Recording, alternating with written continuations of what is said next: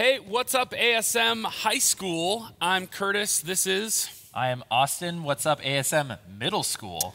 That's right, guys. We're starting our new series. We're both kicking us off in the book of Galatians with our series called Set Free, Live Free. And as we start off our series looking at this letter from the Apostle Paul, we're just going to read his opening, which is Galatians chapter 1, verses 1 through 5. So turn with me, if you will. If you need to stop this video so you can go grab a copy of God's Word, go do that, press pause now, come back, press play. But this is what Paul says. Paul, an apostle, sent not from men, nor by a man, but by Jesus Christ, and God the Father, who raised him from the dead, and all the brothers and sisters with me, to the churches in Galatia. Grace and peace to you from God our Father and the Lord Jesus Christ, who gave himself for our sins to rescue us from the present evil age, according to the will of our God and Father, to whom be the glory forever and ever. Amen. There's some interesting things here as we look at this opening. Like when you look at Paul's letters, he has these opening comments, and it's hard to think through okay, why does any of this matter? But we actually need to understand some things about this church, this group of people he's writing to. We need to understand some things about Paul and some of the really important things that he says right here in his opening 5 verses in order to help us understand what's going on throughout the whole letter. So, Austin, why don't you help us out with some of that stuff? Yeah, so let's kind of get an idea. Where are we in history? This letter, just as we were studying this, we were talking about this, it's so remarkable. This is one of the earliest letters from Paul. When we look at timeline, right, look around AD 30 is when Jesus' crucifixion, resurrection, ascension, all of that happens, around 30, right? So we're not much past that because we think this letter is around AD 48, kind of our best guess. So we're talking about 18 years after this, really, really short, actually. And there's a bunch of stuff that happens in between there. Yeah. Right? So we have Paul's conversion at AD 33, roughly. He's on this road to a place called Damascus. He's going to go persecute Christians because he's still known as Saul. We're going to get into that in a couple weeks.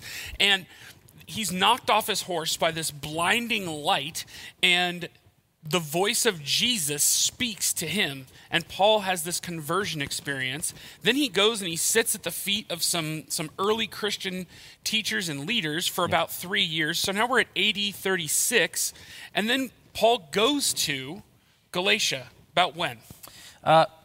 We're thinking that's around AD 30, no, excuse me. Sorry, I'm off. 80-40s. 80-40, not 30s. Early yeah. 80-40s in Acts 13 and 14.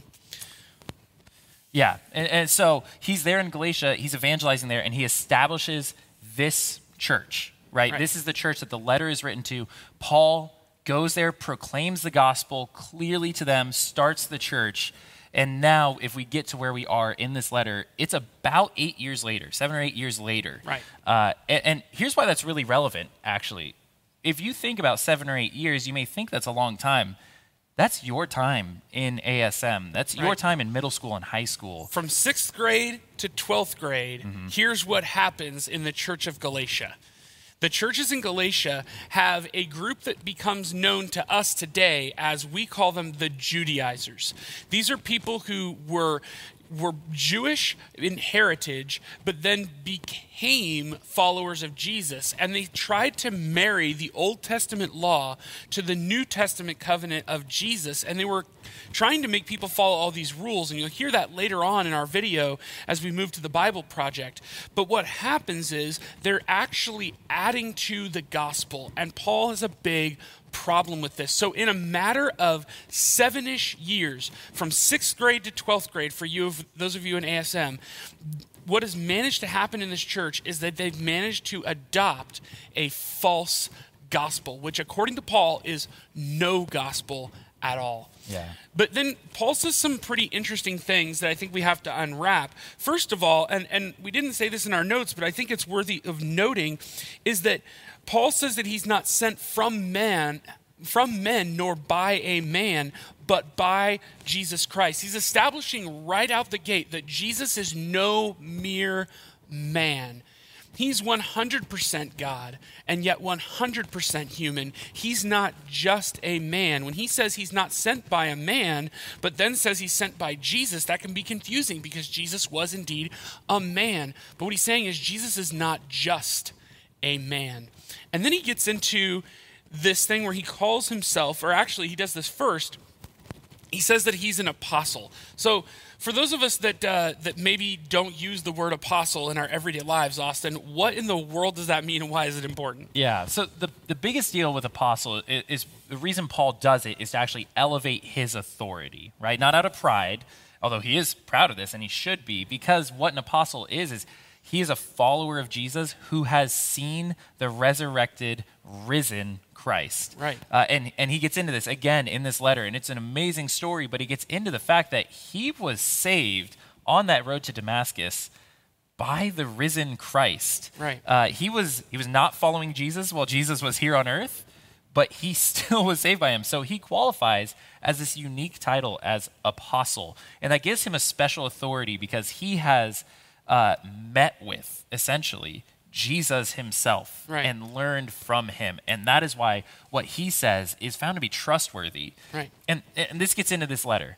right? He talks about a lot of things that are going wrong, and he is saying, you can trust me because of my status as apostle, because right, I learn and listen from Jesus, not from man. Right. And why that's incredibly important is the Judaizers at this point, who he is competing against for the ear of this church, they're actually present still in Galatia, and Paul is writing to them. He's not there. So he's elevating his authority on the things he's going to discuss throughout the letter, which he needs to do in order to kind of convince them that he's the one worthy of being listened to and not those who are presenting a false gospel who are physically present. And then he gets on to this phrase, and I think this is an important phrase, and it actually may not even take too much for us to get into like how this is relevant to us, but he says, this evil age. And he's talking in this way, this verse 4, who gave himself, talking about Jesus, for our sins to rescue us from this present evil age. So what in the world does that mean for the church in Galatia, and what does it mean for us? Yeah, well, honestly, the truth is it's not that different. I hope I don't have to convince you too much of this. We live in an evil age. Right. They were living in one too. For them, the specifics, obviously there was much suffering in the world still present, but Paul, it feels like he's addressing very specifically the evil age is that they have been led astray from the truth of the gospel of following Jesus. Right. And that still happens today. But just look around and look at the world and examine, does this seem full of goodness? Right. It's not that goodness is absent, but does it seem like together we live in unity and love and beautiful harmony, companionship and partnership? Or does it seem like we're at each other's throats? Like the world is broken and divided, exactly, maybe more than ever. Yeah. And in this too, part of the evil age for them is that there are people leading them astray. That is so present today. It's so easy. There is so much information at our fingertips with cell phones, with technology, which is beautiful. But there are so many people that are looking to lead you astray, right, whether that's in your news and what you're intaking there, or it's in who Jesus is and what does it mean to follow him. And that's a one-to-one comparison of what Paul's going to get into. Right. And I don't think you guys have to look too far, students. I mean, you can go to Instagram, to TikTok. For those of you that are a little elevated and you use Twitter, you don't have to go very far to find division and evil, right? But what's key here in verse 4 is this: who gave himself for our sins to rescue us. And that's where we're getting this concept for this whole series, that we were set free to live free. That the gospel is the promise of freedom from something that is lacking, the way the world calls us to live, to something that is worthy. So let me say that again. The gospel is the promise of freedom from something lacking to something that is worthy. Because in verse 4, we are told by the Apostle Paul that Jesus gave himself to what? To rescue us. But if you're rescued from something, you're also rescued to something. And what what Paul is going to hammer home throughout this entire letter is this concept, that it is not about what the Judaizers are telling them, that it's about what was done for you, sure, in Christ, but it's also about what you must do. So there's something that's added. And what Paul is going to stress is that it is Jesus and nothing else, that it is strictly what was done for you that saves you. It does not mean that what you do does not matter. It's simply, Paul is saying, that is not what sets you right with God. It is simply the gospel of Jesus Christ and what he's done for you that sets you right with God, not what you do. Yep. And that is so good. And even just to add to that, it is what you get to do. It's what you get to do with this new freedom. Set free, live free. You live freely following Jesus. It is a beautiful offering that Jesus is offering to us, I should say, that we get to participate in. And that is the core content of this letter. That's what we're so excited about. So now we actually have we show these guys a lot. I hope you guys enjoy them. The Bible Project, it's a great group. Shout out to my boy Tim Mackey. Yep, Tim Mackey, Western Seminary, right here. There you go. But there's a short video. It's about 10 minutes long that they will walk through basically the overall content of this letter, give you guys a great overview just as we prepare to study this. So enjoy it. Listen, pay attention, and just really be thinking about these things that we've been talking about and how the themes that they discuss in that video will tie in.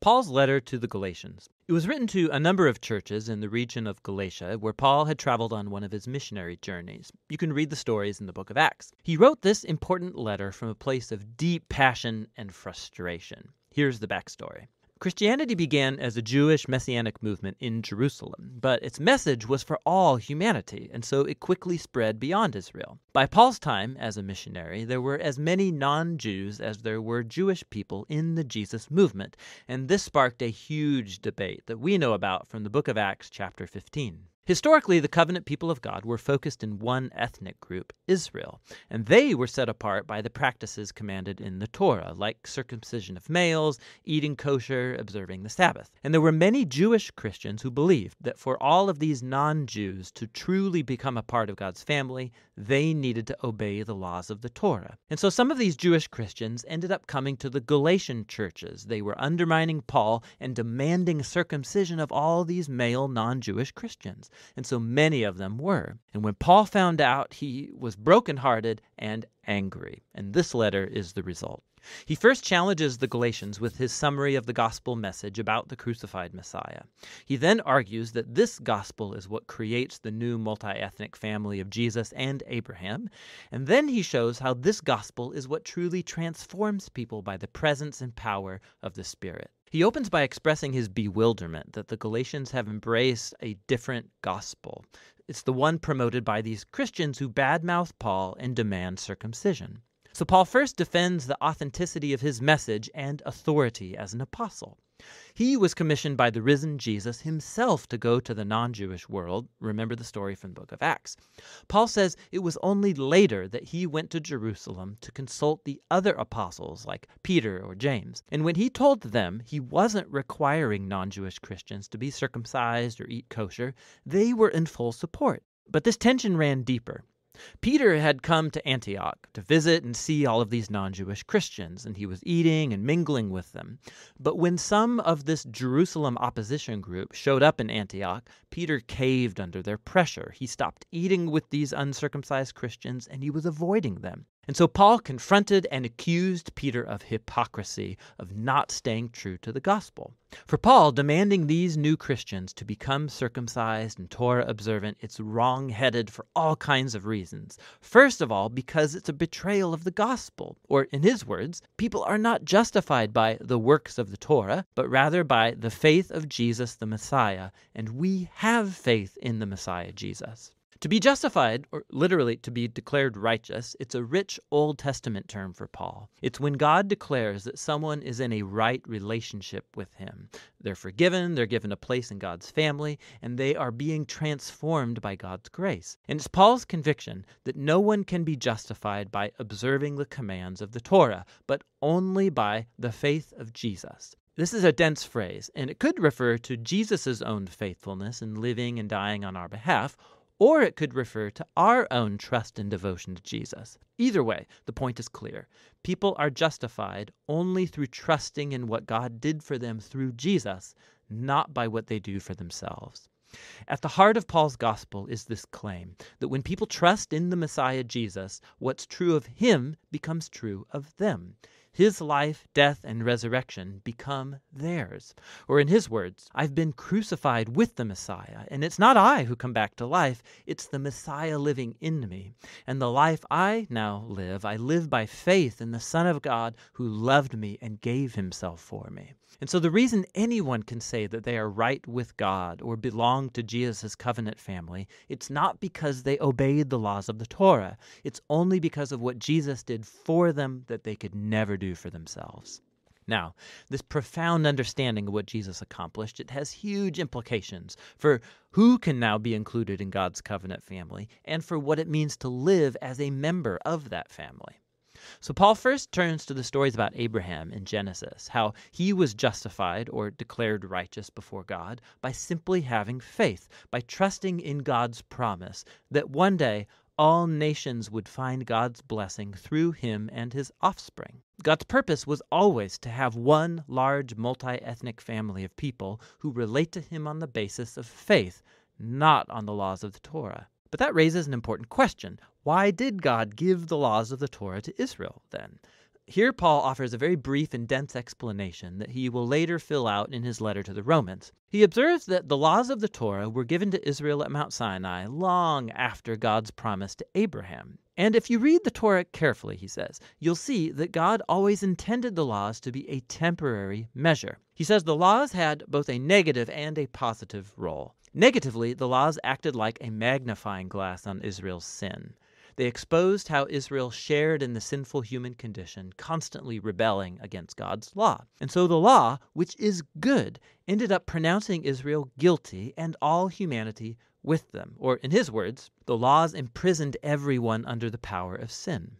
But the laws also had a positive role. They acted like a strict school teacher that kept Israel in line until the coming of the promised offspring of Abraham, the Messiah. And once the Messiah came, he fulfilled the purpose of the laws on Israel's behalf. Jesus was the faithful Israelite who truly loved God and neighbor.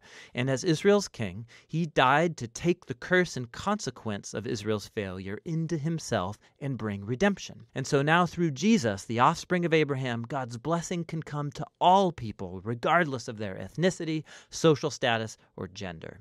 For Paul, requiring Torah observance from non-Jewish Christians, it makes no sense. It's acting as if Jesus didn't fulfill God's promise or deal with our sins. It neglects the new freedom gained for us through Jesus and the gift of the Spirit, and it limits God's promise and blessing to one ethnic family. But, Paul's opponents might argue, the laws of the Torah, they're a proven guide to living according to God's will. How will non-Jewish Christians learn this? Paul responds in chapters 5 and 6 by describing how Jesus' transforming presence through the Spirit is the key. The laws of the Torah are good. They're wise, Paul says.